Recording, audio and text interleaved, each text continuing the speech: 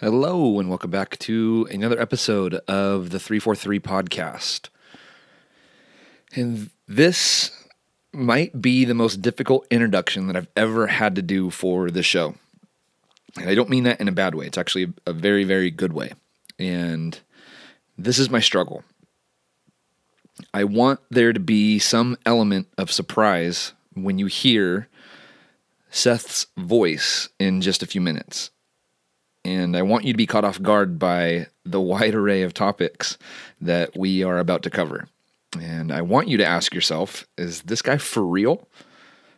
Because you're definitely going to at some point, I promise. And because I want all those things, I can't divulge too much information in this introduction. But because we touch on so much, I also want you to be prepared for what you're about to hear. And so I have to tell you just enough right now so that when you hear it, you're going to understand it and you're going to appreciate it. And you're not going to have to second guess yourself or wonder if you heard him correctly, because what you hear is correct.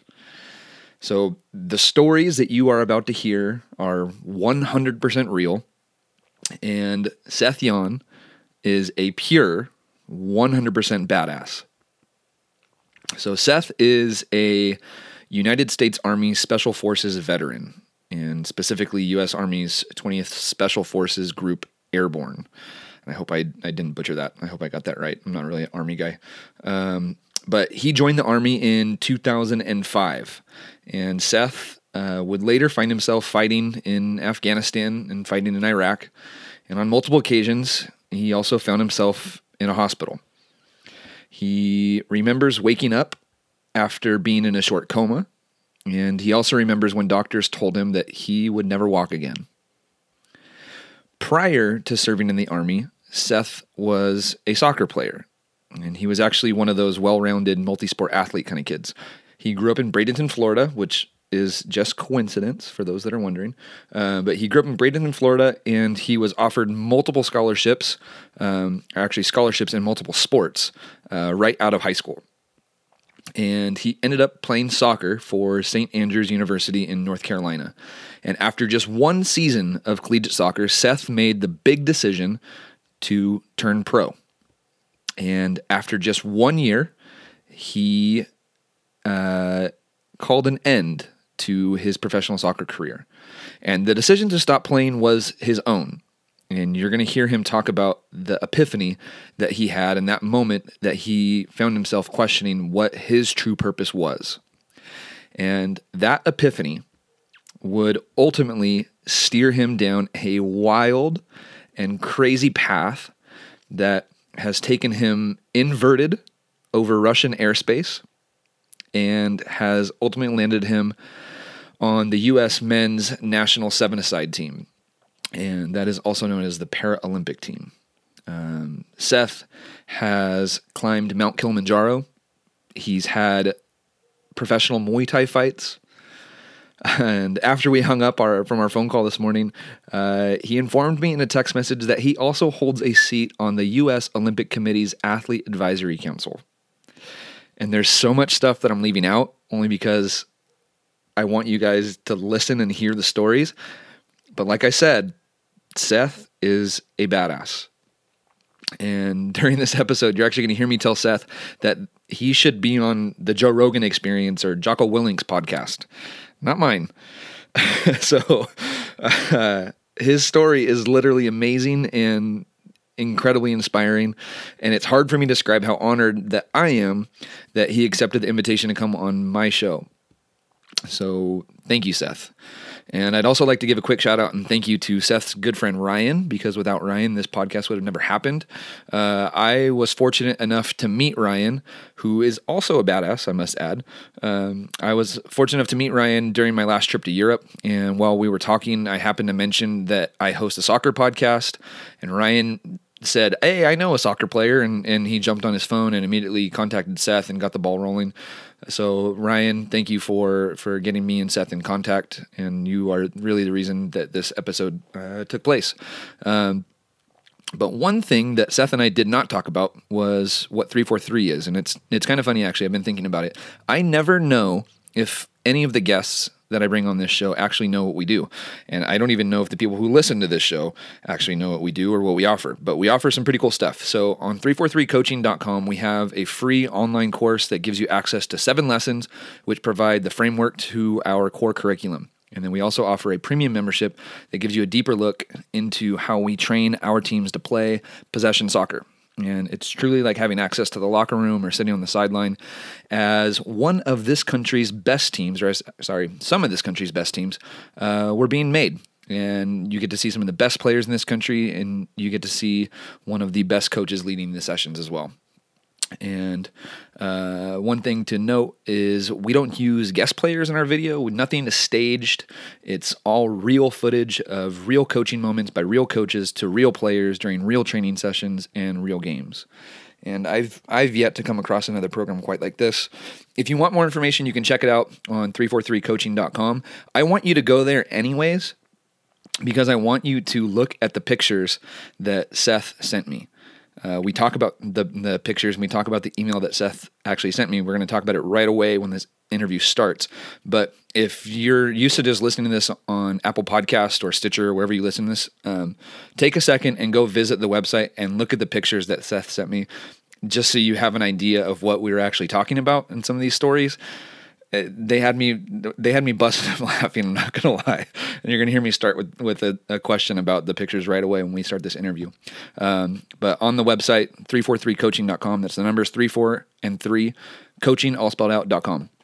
And on there, you can also find episodes of this podcast with guests like Bob Bradley, Taylor Twellman, Eric Winalda, and then one episode that I'm particularly proud of, even though the audio sucked on it, my interview with Christian Pulisic's dad, Mark, is one of my favorite episodes, and it's definitely worth checking out. We also have over 250 written articles and a bunch of stuff that you can get lost in on the website. So all that is available on 343coaching.com.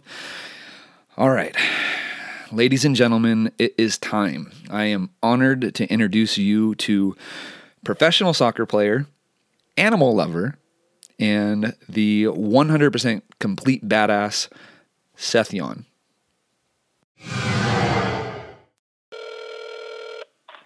Hello. Hey, Seth. Hey, John. How are you? Good, man. Good. Thank you for making some time for me. Yeah, man. Thanks for having me. Yeah. I guess I want to start right away with the email that you sent me this morning because when I got it, I immediately started busting up laughing. So I had asked you, and I'm going to talk like I'm talking to listeners right now too. Sorry. I'd asked you to send me an email with some photos that you were proud of, and you sent me a whole bunch of pictures, and so I guess I can just read the email word for word. So making the SWAT team, your first pro formula race, your first pro Muay Thai fight, the first summit that you climbed, and then this is what made me laugh. Piloting a Russian MiG over Russian airspace. And as I'm scrolling through the pictures, there's a picture of you flipping the double bird, and I have to assume that's the picture of you flying over Russia. Yes, sir. I was getting my goose from Top Gun on like times 10. I have to say, I mean, I'm not one to like. It's always uncomfortable to talk about myself, but this particular instance, like I'm like, I have got to be the only person in the history of the world that has done this. It was surreal, man. That was so badass. What's the story behind that? I got my FFA pilot's license a few years ago just for shits and gigs, man. I didn't have any like intention of being a commercial pilot or anything. A good buddy of mine he would fly out. We would go to the Bahamas and he'd land in the water. We'd go do some scuba diving and spear some fish and do scalping, lobster and all that.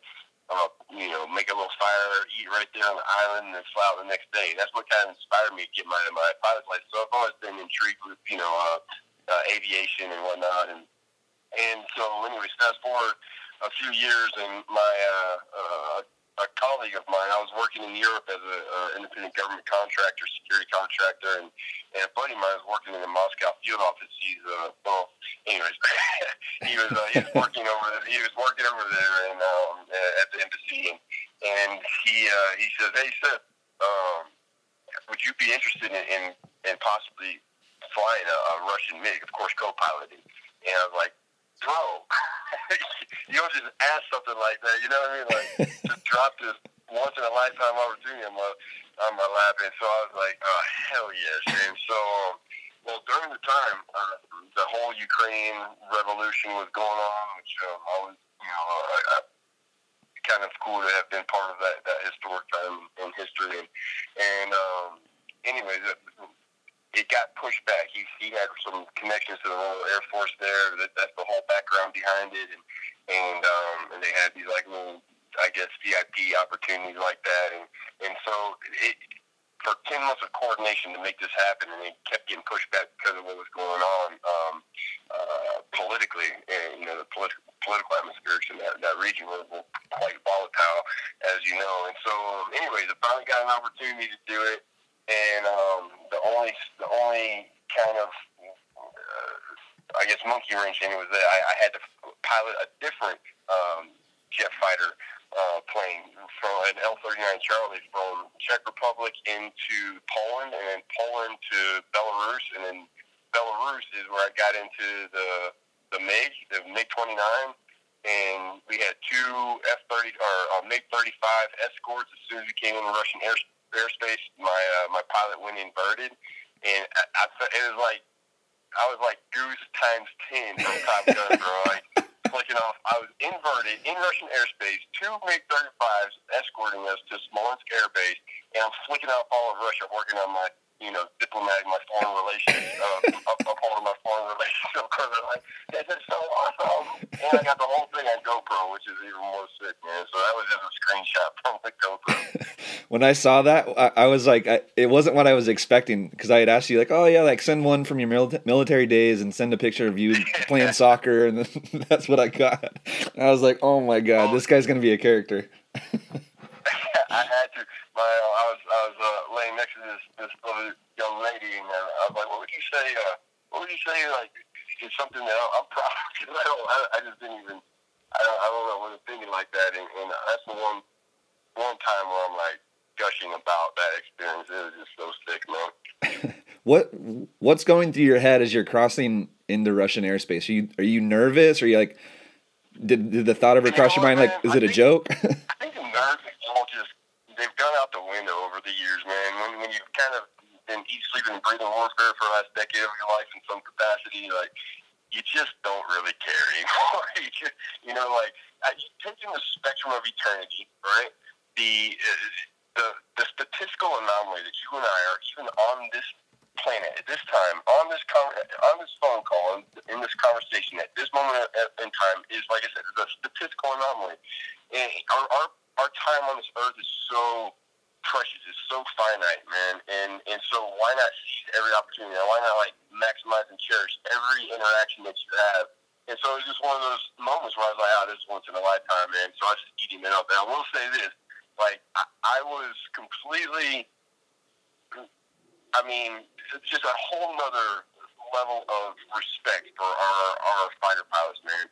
Like, this dude was trying to make me sick, and my sole goal was to not embarrass all of America. I'm a virgin pilot, and he's pulling 7 positive G's, dude, and I'm like, all I could think about was not passing out. Like, I felt like I had an elephant hanging off my face, and not throwing up all over myself. Much less having to worry about instrumentation and maneuvers and dropping precision munitions. My respect for those guys is just increased exponentially in that experience. It's just freaking awesome, man. It's the sexiest job in the DRD. I'll tell you that for sure. All right, I want to backtrack to why we are even on the phone, because this is a soccer podcast, and people are like, "Why are these guys talking about Russian fighter jets?" Probably. So I had met. Awesome. Yeah, I had met your buddy Ryan when I was traveling in Europe, and I went out with Ryan and a couple of the U.S. Youth National Team staff members when we were in Europe, and Ryan and I were just exchanging some stories, and it came up that I host a podcast, and he's like, "Dude, you should totally interview my buddy Seth. And he kind of told me a little bit about your story, and I was like, absolutely. And I think he texted you like right away, which because of the time change, it had to have been like, middle of the night where you guys were. I think you were back in Florida. Yeah, Is that where you're at? Yeah. And so, so Ryan and I kind of worked together to kind of get your information to me, and then it took me about a month to reach out to you, and I'm super stoked to have you on the phone right now. But you're not just a guy that flies jets over Russia. You do have a soccer history, and I want to kind of pick that apart. And I was going through your Instagram, and it's like it's just amazing, man. You're a total inspiration. You have pictures next to Christian Pulisic, which is soccer related, but then you have pictures diving in the sea and climbing mountains. And it's like, holy shit, this guy's gonna have some crazy stories. And I'm like, in my head, I'm thinking like you should be on like the Joe Rogan podcast or Jocko Willink's podcast, or not my podcast. Oh man, no, I'm stoked and honored to have you, or to be on with you. And Ryan is an absolute legend too, man. He's somebody that he'll talk about other people, but that dude is badass, man. I kind of got that feeling from the U.S. national team staff. Like Ryan was kind of sitting there a little bit quiet, and I think he got up and maybe went to go take a piss or something. And one of the staff members, the national team staff members, looked at me and like, dude, that guy is a badass. Like, he's a bad motherfucker. Yeah. Highly decorated dude, man, and comes from probably one of the most underrated special operations components in the military, the CCTs, combat control teams from the Air Force. Like, those dudes are they're on another level, man. I'd take one of those over an entire SEAL platoon 10 out of 10 times if you ask me. Oh, yeah. And I kind of got that feeling from him too. He told me a couple stories. I don't want to repeat them, but they were gnarly. All right, so you are a soccer player. You're still a soccer player today. So you're mid-30s, right? Yes, sir. 34. Okay. Thanks for bringing that up, man. Appreciate it. Yeah. But you're still playing for and representing representing the country. So you're still playing for U.S. Soccer. I play for a U.S. national seven-side football team, U.S. Paralympic national team, and it's crazy. I'm still able to kick it around. But it's a huge honor for me. Tell me a little bit about Seven Aside and what that's all about. Because I had told you I'm a novice in that realm. So. Yeah, 100%. Well, a lot of people don't realize there's actually 5 senior teams underneath the U.S. Soccer Federation, and I think I want to say 30-something youth national teams that are developmental academies for the senior teams. I am truly, again, honored to be part of one of those senior teams. So you had the more famous guys, the 11-a-side men, the 11-a-side women's, the 7-a-side team, that's us, the futsal team, the 5-a-side team, and then the national beach soccer team. And the difference between, and most of the guys all the guys on the 7s team, their background is their foundation is in the 11-a-side. The difference in the 7-a-side game is the field is a little bit smaller and the goals are a little bit smaller, but not that much. And so the game's wide open because there's no offside. You can throw the ball in or roll the ball in. And all the same rules apply all the way down to substitutions. And so you have seven people or 7 players on the team at a time, and to qualify for the team, most of the guys have collegiate or professional backgrounds, but they've also either experienced a stroke, mild form of cerebral palsy, or a traumatic brain injury. You said most of the guys have that, or? All of them do. Okay. Yeah, I think that's where. I mean, I don't want to. I'm ignorant when it comes to this subject, so I have to admit that. Like, I don't know if everybody on the field has something like that, or if. Yep. Yeah, to qualify for our team, you have to, and but all the guys play in able-bodied leagues and at a very high level. You really wouldn't even be able to tell if with the naked eye, with the untrained eye, you have to go through a significant amount of classification where teams of doctors will review you and give you your classification number if you qualify. That's interesting, and I've interviewed Taylor Twellman before, and him and I have exchanged a couple stories back and forth. Are you familiar with Taylor's story at all? No, I know Taylor, but I'm not familiar with his story. Yeah, so Taylor played a decent length of a career in Major League Soccer, and he actually ended up having to stop because of head injuries. He had multiple concussions, and so he has a foundation now. I think it's called Think Taylor, and it's all dedicated to like brain research and safety, and so I've also had a couple concussions, and those kept me out of playing during high school and some of my younger days. But Taylor and I have been wanting to do or get back together and do an episode that's exclusively about brain trauma and concussions, and I think this is a component that I didn't even know existed, Seth. I did not know that this existed. Yeah, it's awesome. I mean, it was cool too. We get to interact as you mentioned before with the 11-a-side guys, and we scrimmage the U.S. national beach team. We've scrimmaged them a few times, and we've won every game. Just gotta rub that in there for the beach guys who might be listening. But all those guys play USL or NASL, former MLS players that are on the national beach team too. So, it's an awesome federation to be part of, and it's one big family really. And Sunil and BP and the whole board are just they're incredible bosses to work for, essentially. How often do you guys get together and play? So we do camps, like monthly camps. So 7 to 10 days a month, where we are at the U.S. Olympic Training Center in Chula Vista. Is a very common site, the IMG Academy down in Bradenton and River Ranch, and then also at the National Training Center in StubHub in L.A. So those are like the three that we kind of rotate. We've done other camps in different places like Chicago, and then we'll also we're on the same cycle as all the rest of the teams. So we have a World Cup or a World Championship, Pan Am Games, so on and so forth. But we'll have friendlies in between that.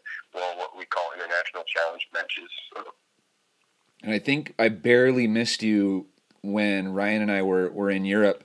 I was heading back to California, and he had mentioned that you were here for a camp, but I think you were leaving like a day or two before I was getting back, and maybe I'm down at StubHub quite a bit, so I'm going to try to keep an eye on your guys' schedule and try to catch something down there when you guys are down there next time. Oh, heck yeah, man. It'd be awesome. Oh, man, a question just escaped my mind. I guess let's try to backtrack and maybe tell a little bit about your story leading up to you getting to being the co-captain, which is an important part too, being the co-captain of the 7-a-side national team. But let's talk about how you got there. So when did soccer become part of, like, a main part of your life?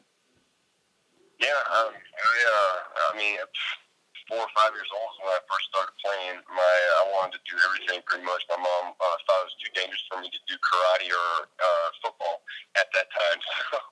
So little did she know what my dad would later take. But, that is hilarious, man. That is so hilarious. yeah, man. So anyways, I got into soccer very young, and it was pretty much my primary sport all the way through high school. In high school, I did play other sports, football, basketball, boxing were like my main track as well, were like the main sports I played. But and then led to a college scholarship, and so started pretty young. So college scholarship in soccer. Yeah, I had actually scholarships for soccer and boxing, and I participated in multiple sports in college, and then was drafted. I played a year professionally as well. So where did you play college soccer then? Where did that take you in the world? St. Andrews University, North Carolina. Okay, and you played how many years? Just 1 year until I decided I was going to give it a shot in the pro realm. So. And what team did you end up with in the pro arena? LDU in Ecuador. Oh shit! So you went foreign? Yep. Ah. Yeah, I was one of 5 foreign players that are allowed on the team for that. The Serie A Liga's rules, and I just played on the 23s, and it was, I was good enough to get down there, but I mean, just be honest with you, like it was a pretty unremarkable professional career. But it was something that I worked for my entire life, and what changed for me is I could have continued, I could have stayed on that path, but I remember a game, and thousands of people, singing and dancing and chanting. They're so passionate about their sport, and I just remember walking into the field. I was this cocky punk ass, American kid, young, never grew up with much money or anything like that, and I just busted my ass my entire life to my whole goal. I didn't care about being a soldier or cop or an agent or anything in the military, government, anything like that. All I wanted to do is be a professional athlete. And looking in the crowd, and I was like, yeah, I made it. And then I get the most sickening feeling in my stomach. And I start looking at the faces in the crowd, and I'm like, man, I just felt like a court jester, like a pet monkey, and people are paying for me to entertain them. And then they go leave that stadium and do real meaningful things with their life. And I'm picking around the ball to define my life. And I wasn't okay with that. It was the weirdest thing. Like I said, it didn't come from anything. I never had any inclination of being in certain career fields. And let me digress for a second, too, and say, look, I know that athletes they use their platforms for tremendous good and service to others. Well, it was just at that moment in my life, that was just the epiphany that I experienced. Was I want to go do something meaningful that was meaningful to me, and so that's what I did. That's I think a really important topic too. I don't know how often people think about it. I was emailing with, I hate name dropping, but I was emailing with Bob Bradley last week, and something came up about like purpose, and I think we were talking about his time in Egypt, and when he was the Egyptian national team coach, and there's a documentary about his time there, and kind of the revolution that country was going through at the time. And I kind of, after I watched the documentary, I was like, holy shit, like, what is my purpose? Like, I started questioning my purpose. I'm like, okay, cool. Like, I send out some tweets and I record podcasts and stuff like that. I found myself like kind of soul searching last week, and I was like, holy crap, like this, I haven't thought about this in a long time. And I can't imagine like what you would go through that moment, like when you're on the field and doing that, like questioning yourself as you're taking the field, or, oh man, that'd be surreal.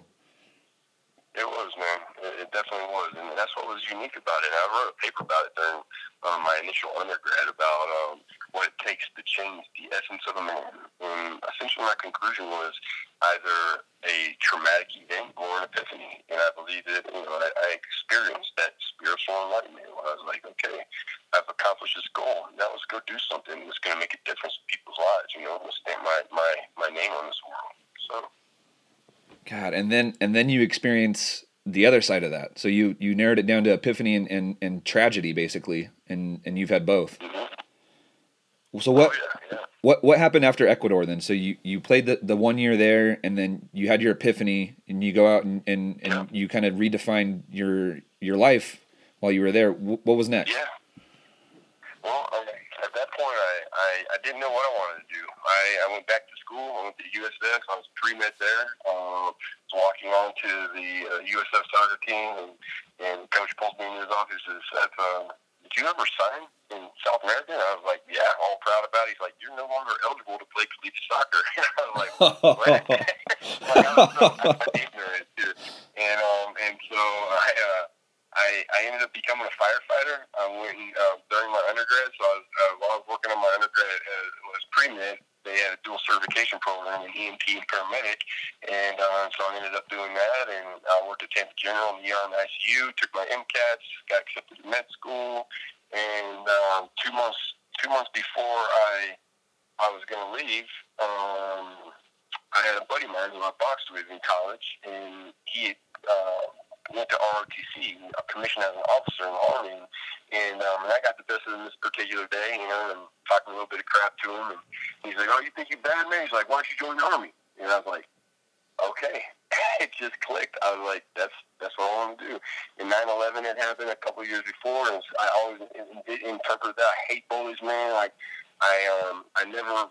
Every fight I ever got into was somebody picking on somebody else or my sister or something like that, and I always felt like 9/11 was just somebody coming into our neighborhood and causing a lot of devastation, and then me not being able to do anything about it. And this was my opportunity to be like, all right, I'm gonna go be a part of something that's bigger than myself, and that's what I did. So. And so you're saying this is like around 2001, because I think it's important for us to put a timestamp on some of this stuff. Yep. This was 2000. When I made that decision, it was 2000. I left for basic training in 2005. So. Okay. So you'd already done a year in college, a year in Ecuador playing professional soccer. Now it's 2005, and you're. Say it again. Mm-hmm. Yep, exactly right. And I went back to school after that, and I did the EMT, paramedic, firefighter thing for about a year and a half, and then finished up school there and signed in the Army. All right, so you're leaving for basic, and I don't know how much you want to, or how much there is to tell. I'm sure there's, oh my gosh, a lot just based off of some of the stuff I've read about you. But what's kind of the course that you took from basic to the next step, I guess? I don't know what the next step would be. Sure. Well, I was really dissatisfied with the regular Army. I just thought, and this was my experience. This isn't the case with other regular Army units, of course. I'm not speaking in generalities, but this was my experience. I just felt like the training was inadequate. I thought the leadership wasn't what it could be. I just wanted more, and I just expected more. I thought it was more of that brotherhood, like really, strong camaraderie. And my initial experience in the first year was more of like a dog eat dog type deal, and it wasn't something that I was really proud of and of being part of. And so it kind of motivated my career path into serving in a slightly different, in my opinion, greater capacity within Special Operations career field. I served with 3rd Battalion 20 Special Forces Group, and just really dedicated myself to the work in that community. What's different about that specifically? When I first got exposure into the Special Forces community, I remember saying, where have these men been my whole career? Just physically, mentally, emotionally, spirit, every dynamic operated on a different level. They're elite. And everything in my life, I never settled for mediocrity. I always wanted to be the best in whatever I did. And in my opinion, these guys were the best, and being part of that community was something that was a huge motivation for me. And that, I guess, how long did it take you to get to that point too? So you left for basic in 2005, and then Special Forces started. Well, when I was in the Army and I was in the artillery unit, I volunteered for deployment because I was like, if I sign up to do this job, then I'm going to do this job.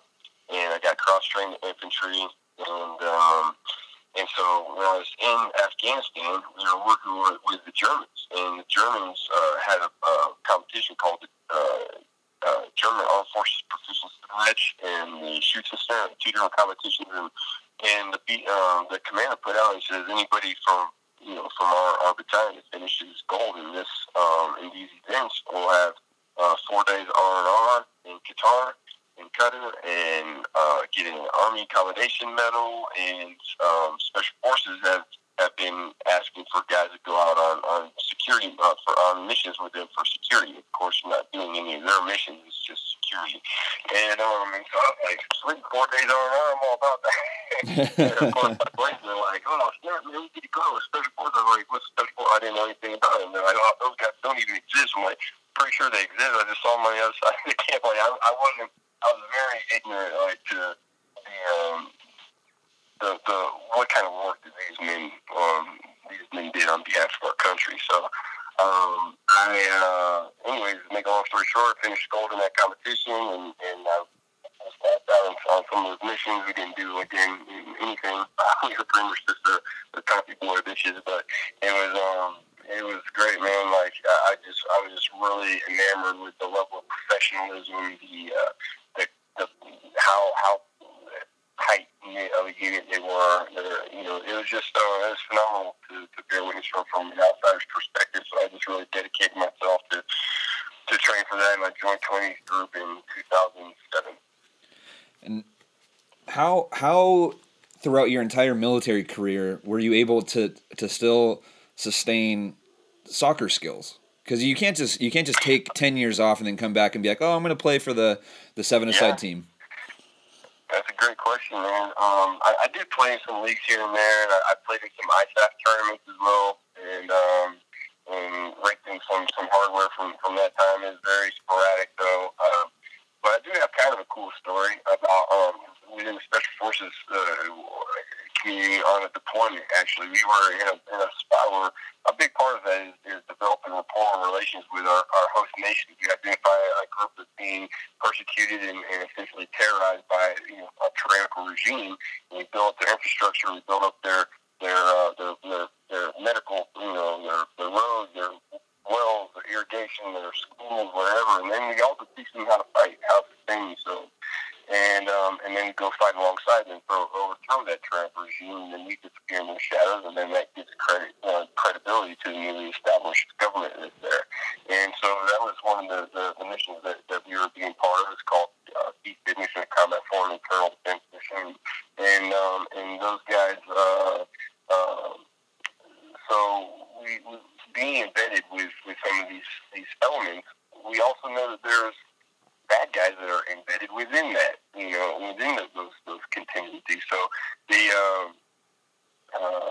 because a significant number of the ANA, Afghan National Army, are former Taliban or Mujahideen guys, and so it's very hairy. Like what you're teaching them, the skills that you're teaching them, and knowing that some of these guys are going to potentially use that against U.S. or coalition forces.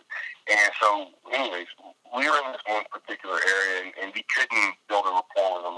They didn't trust us, we didn't trust them, and nothing was really working.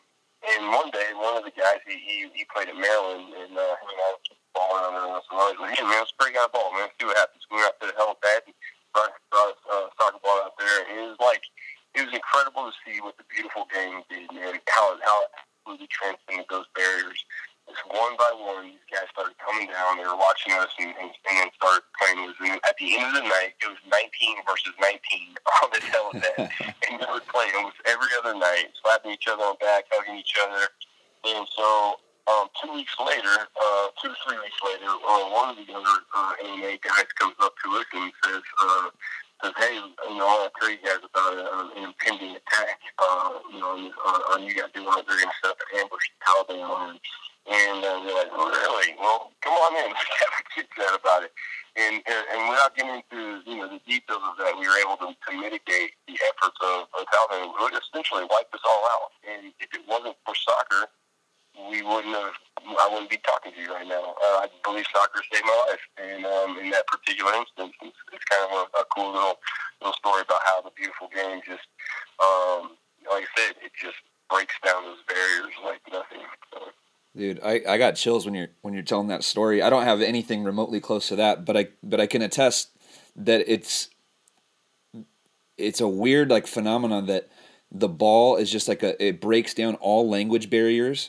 Like you put a ball between you and another person that you've never met before, that doesn't look like you, that doesn't dress like you. Doesn't matter. You don't know how to talk to each other. You just kick it back and forth. I've had that experiences in multiple countries. It's amazing. Like music, bro. It's like music, man.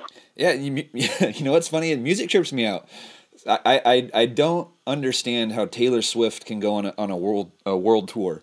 To me that blows my mind. But are you saying that Taylor Swift doesn't really perform actual music? Is that what you're insinuating? No, not at all, man. Tay or die, bro. Tay or die, man. Oh man, that's funny. Yeah, man, your story gave me chills right now. Though I can't imagine that. Actually, I can imagine that. I can totally see. I can totally see that working. I can totally see how that Yeah. plays out. Um, I'm trying to think of. There's a scene in a movie that actually has something like that. It might be what is it? The one with Jeremy Renner. Um, I can't remember the name of the movie, but I think they bust out a soccer ball in that movie, and they get some kid to become friends with them or something. He becomes help somehow. I can't remember exactly, but That's cool. yeah. Anyways, so you are able to play throughout your military career Yeah. and Just here and there. I guess what you're trying to ask is how I got back to the game. no, I kind of how you stayed involved with it because I guess my train of thought was you can't just be absent from the game for 10 years and come back and play any type of soccer at any competitive level. It's just that's not how that works. That's a really good point for sure, man. Yeah, it it has been part of my life, not on a high level like it was initially, in the college pro, this short time I had there, but yeah, it's been part of my life for sure. And not to see, I'm struggling to that because I don't want to transition into like in a bad way, but you've had some tragic stuff happen to you, and that's affected your life, and I don't know how to transition that, so I guess I'm sorry, I but think I can tie it all in. okay. So my career ended October 20th, 2010. I was injured during combat operations on my final deployment with the military, and that night, pretty much shifted the trajectory of my life. I was in a short coma. Woke up in Germany and was pretty much told I was paralyzed. I was paralyzed for about 7 months. And the first team of doctors I dealt with all told me that you're let's not worry about walking anymore. Let's just worry about your quality of life, and maybe at some point you'll be able to walk and stuff like that with an assistive device. But that would probably be it. And I just refused to hear that, man. And so I spent about a year and a half inpatient hospital, living in a hospital. Pretty rough. It was an arduous time in my life for sure, man. But I because you invest so much of yourself mentally and physically and emotionally into becoming this, without sounding corny, a specimen that is forged to complete very difficult tasks. And then watching that just dissipate, I lost 60 pounds in the hospital at the and it was very challenging on multiple levels. But it is a true testament to how strong our minds are, and that was the one thing that never broke on me. I remember, and I use this example, and I've used it before. I remember when I went there, I didn't go to this hospital like, well, I think I was there regardless, but I was at this hospital not to make friends. Just have a little bit of downtime. I was busting my butt so that I could get back down range with my team. And I remember I was in a wheelchair, wheeling by some of these guys' rooms. And so from 7 to 5, I did all these different therapies: physical therapy, occupational therapy, recreational therapy, speech therapy, cognitive therapy, all types of different therapy. I was in 3 different polytrauma units, 11 hospitals total. In this particular facility, I spent a significant amount of my rehab time. I remember, they would close down the gym at 5 o'clock, and so after that, there wasn't that much going on for the guys, And for me, I got the layout and the schedule of what everybody was doing, and so I went to the nurse's station, and I kind of finagled a sweet-talk nurse into providing me a key down to the gym, and I just go down there from about 6 o'clock. I'd wait for an hour for everybody to leave, from about 6 o'clock to midnight, 6 o'clock to 1 a.m., and just try to teach myself how to walk every night for a year. And just falling all over myself, big old gashes on my arm, whatever. The therapist's like, what the heck happened? I'm like, I don't know, I'm paralyzed, I can't feel it. And so But I remember going by some of these guys' rooms, and they had just checked out. They're young Marine, bilateral amputees or whatever. No TV, no music, just staring at counting the popcorn on the ceiling, man. And I just remember feeling compelled to go and build a relationship with some of these guys. And I remember going into the room, and they can kind of see, I still have a big old Moolah beard, and that's one thing I didn't shave it. The rest of them all clean shaven, and so they. I can see him puff his chest out a little bit, and the language he's become accustomed to hearing, "Oh, baby, it's going to be okay. Things are going to be all right." Well, no, it's not. But what are you willing to do to make it happen? And that's how I challenge them. I'm like, get off your ass. Let's go. Let's go hit the gym. And they look at me like I'm like, who the heck is this guy talking to me like this? But that was the language that they responded to. That's the language that they remembered. And they're like, okay. And once they became mentally healthy, their bodies followed suit. And it was remarkable to witness that. And it was really emotional by the time I left the hospital. I was leading a caravan of like 12, 13 guys in wheelchairs down to the team where I was trying to help each other and train. And it's just a really awesome phase to me when I left and what those simple acts meant to them. But the rest was on them, and them mentally not giving in. And so to get back to the sport, soccer became part of my athletic rehab, and that's how the national team got visibility on me. I was playing some in Europe and some lower level Division III stuff, and I got a call from the U.S. national team from their recruiting staff, and they were interested in bringing me out for a trial, and the U.S. Olympic Training Center. I was like, you got the right guy. Like, I thought that shit could fail a long time ago, man. And sure enough, man, I was like, I at that point, I had become a special agent for media, and I had kind of reached the pinnacle of my career in that regard. And it was something that I kind of had that. It was a bit of a quandary that I found myself in of leaving what I thought was very purposeful work for something that was a once-in-a-lifetime opportunity. The team was ranked 9th in the world at the time, and the top 8 teams from the World Cup go to qualify for the games in Rio. And so I was like, man, this is just too unique of an opportunity. Like, I know one of my biggest fears, especially after being in that hospital bed being told I'll never walk again, is being 40 years old one day and saying, I wish I would have done that, I could have done that, I should have done that. And this is one of those opportunities where I knew if I being introspective at that point, and then reflected back at the 40-year-old version of me saying, what the hell were you thinking? Why didn't you do it? And so I went for it, man, and my company was very accommodating to me. And I went out there for the trials, and 2 weeks later, I got the coach pretty much told me I'm on the mid-final roster, and I'll register in their database in the USOC, and I was like, you got the right guy. Like, it was still kind of a moment for me when they told me I made final roster, and so yeah, that's that. When you're standing on the field like you were in Ecuador, and you kind of had that epiphany in Ecuador, you're like, man, like I just feel like I'm a monkey in a cage, and these guys are just watching me for entertainment.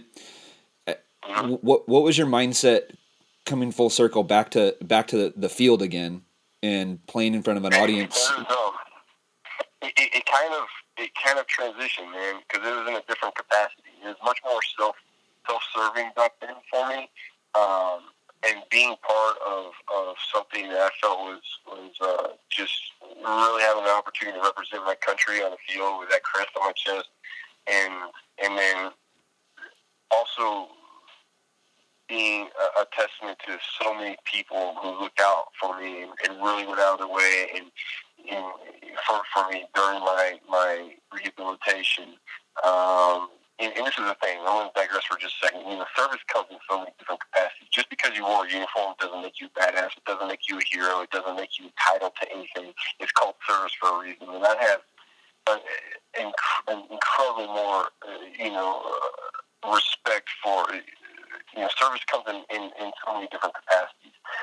I know more civilians than more for their community, more for their country than a majority of people who wore a uniform. So just because you wore a uniform, that doesn't.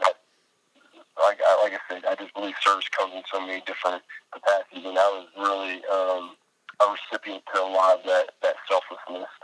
all throughout that. So being a testament to all their hard work and all the things that people did for me and their investment into me, and then wearing the U.S. crest on my chest instead of the flag on my sleeve, the uniform, was an opportunity to serve as an inspiration to others, not for myself, but to just show that if you just don't quit, because I've always described so many people that said, I live vicariously through, you've done all the things I want to do in your lifetime, blah, blah, blah. I'm like, man, there's absolutely nothing special about me. How I describe myself is I'm just an ordinary dude that put myself in extraordinary situations and I didn't quit. That's it. And so many people, they hinder themselves in their capacity for greatness by making excuses. Dispense with the excuses and just go make it happen, because everything worthwhile, keyword there, worthwhile, everything worth having requires sacrifice. What are you willing to sacrifice to make it happen, to fulfill your capacity for greatness and on that finite time that we have on this earth? I'm sitting here trying to take notes. I'm like, Jesus Christ, this guy's like quote gold right now. Man, you're far too gracious, man. You're too generous in your respect. But I appreciate it, man. I'll take whatever compliments I can give. And if I can kind of go full circle now and bring this back to how we kind of opened the episode, and I kind of listed off some of the things that you had mentioned you're proud of. So that the first Muay Thai fight, the first pro formula race. You mentioned that you made the SWAT team, flew the Russian MiG, and obviously joined the U.S. men's 7-a-side team.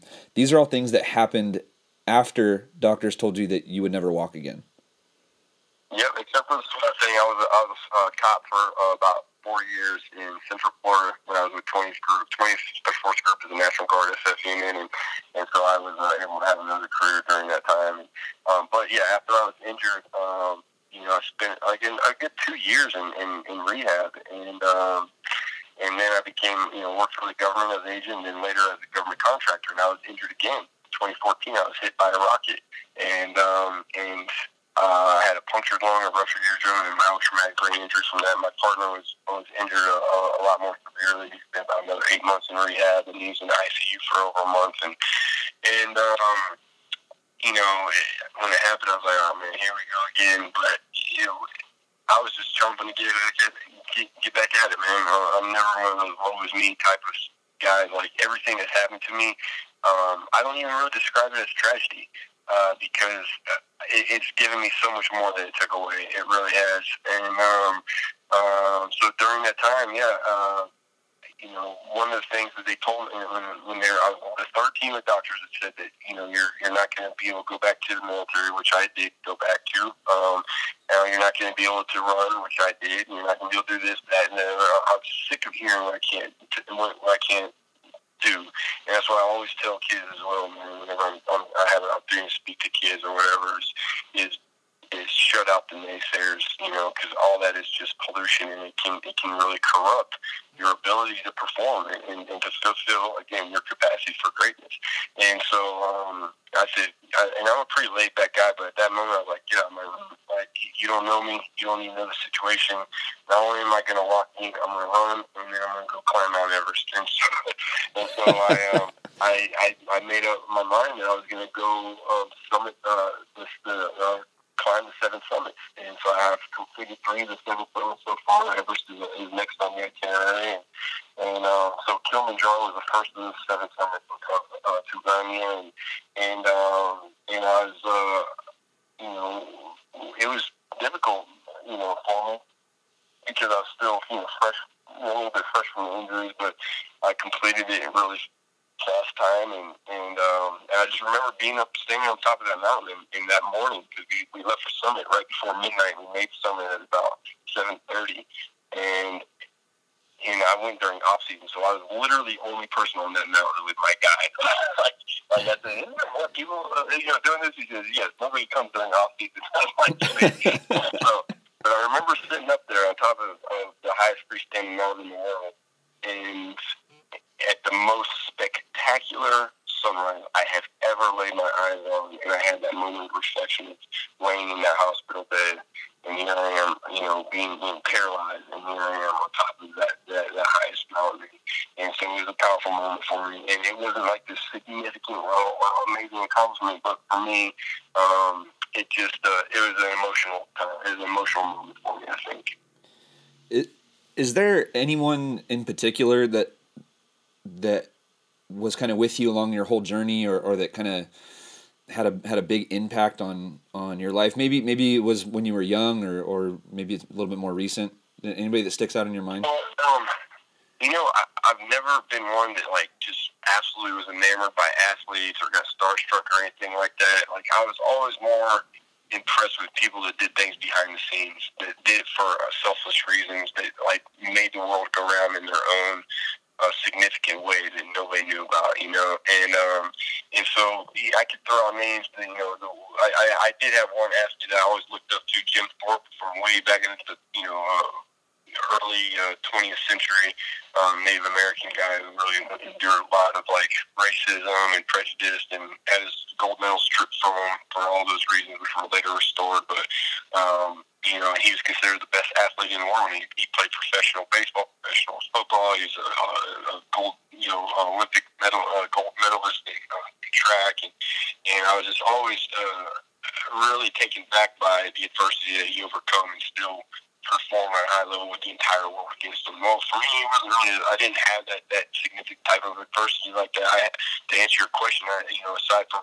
him being an inspiration to me, my family, I've had a tremendous support system.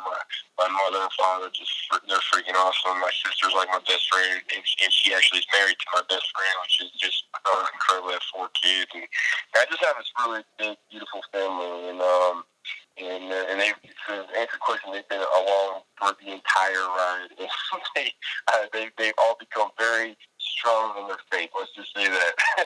Whenever I go to do something, my mom's a bit of a prayer warrior. So, but yeah, I've been really blessed in that regard. And again, to kind of take this full circle, so I got in touch with you through Ryan. Ryan was doing security detail for the U.S. Youth National Team, and I remember you saying that you've also done private contracting work.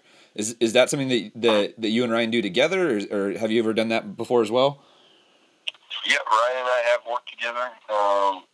He's a consummate professional. I was in so I guess to answer your question I'm actually leaving at the end of this month. I'm going to be working for an organization called Betball. I'm going to be a counter poacher in South Africa. So I'm going to be fighting poaching, and it's going to be quite an adventure, man. So. Jesus, that's in what in what country? South Africa and Mozambique. Okay, yeah, I was in the car the other day, and I was talking with a couple friends, and they had gone on, or two of the people had gone on safaris, and one of the other girls was wanting to go on a safari, and I had misinterpreted that as they were going like poaching, like hunting, and they're like, no, just safaris, it's just, we're just going to look at animals. Yeah, man. I have a bit of a heart for Africa, man. I work there also as a contractor. The atrocities I witnessed there far surpass anything I witnessed in 2.5 years cumulatively in Iraq or Afghanistan. And so, poaching is a multi-billion-dollar industry. It funds terrorist cells as well. And so, to be able to get sink my teeth into this project is going to be an awesome opportunity for me. Betball's fully funded. We have an airplane, helicopters, drones, dirt bikes, Razor Runner, fully weaponized dudes, man, all professional former special operators, and so it's an awesome, and I love animals. I'm a big animal guy, so I just hate, I always had a problem with people preying on innocents, and that's why I look at terrorists, dude. They're just the most predacious dregs on this planet, who are the biggest cowards on this planet, because they prey on innocents. You terrorists, you big and bad, why don't you go pick a fight with somebody that's going to take that fight to you? And it's not going to happen. And so this is an opportunity for me to be part of something I'm passionate about, and mitigate a lot of the atrocities that happened in for the animals as well as the people in those countries. So it's going to be an awesome adventure for sure. Fuck, dude, you're such a fucking badass, but I can't help but laugh when you're telling some of these stories, because it's like you're talking to all this fighting terrorists and whatnot, and then you're like, and I love animals. Man, I turn into a 5-year-old little girl now, puppy. It's pathetic, man. Oh, look at that little guy. It's ridiculous, man. Oh my! Hey, Seth, where can people find out more about Seven Aside and more about you, I guess, as well? Yeah, absolutely. Great question, man. The U.S. Soccer does a great job of promoting our sport. So you follow U.S. Soccer, I'm sure you've had some visibility on the U.S. National Paralympic team. The U.S. National Paralympic team, they have their own all social media platforms: Twitter, Facebook, Instagram, and the same as me. I'm on all of those platforms as well. And I'm also starting a foundation, and this Sub Champ Foundation, just to raise money for charitable, different organizations that their sole purpose is to help other people that are hurting, that are struggling in every, whether it's from the 22 veterans suicides or human trafficking or whatever the organization is. There's so many. I'm going to be so stoked to be able to promote. But I'm joining a task force, essentially, if you will, with Harley Davidson. So we're gonna start building bikes and then raffling them off and donating the proceeds of that money to these different organizations. So it's going to be, that one's in its infancy, but it will be coming shortly. So. Dude, every single thing that you do is badass, man. It's like even your charity is gonna give away Harleys. It's like, oh my gosh. Oh, dude, it's gonna be so sick, man. They're raised thousands and thousands of dollars for people, so it's gonna be great. That's awesome, man. Hey, I'm gonna, if you don't mind, I'd love to keep in contact with you and hopefully come down to StubHub and shake your hand when you guys are down there next. Heck yeah, man. Feel free to hit me up anytime, and I'm just phone call away. You have all my contact information, and drop me a follow too on all those social media stuff, so I can track you as well, man. Absolutely, yeah. No, I'll make sure that anytime I go down, or when I go down to StubHub to watch any of the stuff, I'll put it out there on my social media, so that way if anybody else wants to come and check it out, they can come as well. Yeah, it'd be awesome, man. Anything I can do to promote the sport or because there's so many tremendous stories on our team of guys that have overcome significant adversity, and the staff are phenomenal. Honestly, probably the best. I've played collegiate, every level club, collegiate pro, and the head coach for the U.S. National Seven team is by far the most phenomenal. I mean, true tactician and players coach, a wonderful combination of both of those very tremendous assets to have as a senior coach, and he's absolutely transformed this program into very quality soccer, man. So we're ranked 5th in the world. We just finished at World Championships at 5th, and number 1 in the Americas. It was a tremendous tournament for us. So. That's amazing, man. I'm blown away. I'm blown away. When Ryan and I first initially talked about this, I knew it'd be a different type of interview because I'm obviously not well versed in anything military. But when I started hearing more about your story and reading more about your story, now listening to this, I'm just absolutely blown away, man. And I couldn't be more appreciative of you giving me an hour of your time. Oh, dude, it means a lot to me. Thank you so much, man. And like I said, I got stories for days, so whenever you get bored, just holler at me and we'll chit-chat. All right, man. Well, I'll let you get going, and once again, just thank you from the bottom of my heart, and thank you for your service, and thank you for your time. Thank you, brother. It really means a lot to me, man. Keep in touch, bro. All right, yeah, for sure. Thank you. All right, dude. All right, bye, Seth. All right. Thank you for listening to another episode of the 343 podcast. And a big thank you to Seth Yon for giving me 60 minutes, or giving us 60 minutes out of his day. And a big thank you to his buddy Ryan for introducing us, because without that introduction, this episode wouldn't have been possible. I've already put it out there on social media that this is one of my favorite episodes or favorite interviews that I've done to date. And Seth was an amazing guest. The exchanges that we've had on email and in text, he's just a funny guy. He's a character, and you heard it in the stories that he was telling, and his energy and his he's just inspiring, man. I don't know how to describe this guy. There's still so much more that I left out. You can find out more about him on some of the links that are provided in the write-up, the summary you can get that on 343coaching.com. You can find him on Instagram, find him on Twitter, follow the Seven Aside team on their accounts as well. And you can get all of those links. Everything's going to be provided in the write-up on 343coaching.com. And while you're there, if you'd like to support this podcast, you can do so by signing up for one of our programs. And if you don't want to fork over any money, that's 1,000% okay, because we have a free program. So you can sign up for the free program. It's a 7-week course. You can do that, or you can sign up for the premium program, or just subscribe to our podcast or something like that. Anything helps. With that, I'm going to sign off. I think that is a great place to end it. And again, I want to say thank you to Seth, to Ryan, and to you for listening and supporting and following and sharing and subscribing to this podcast. Okay, goodbye.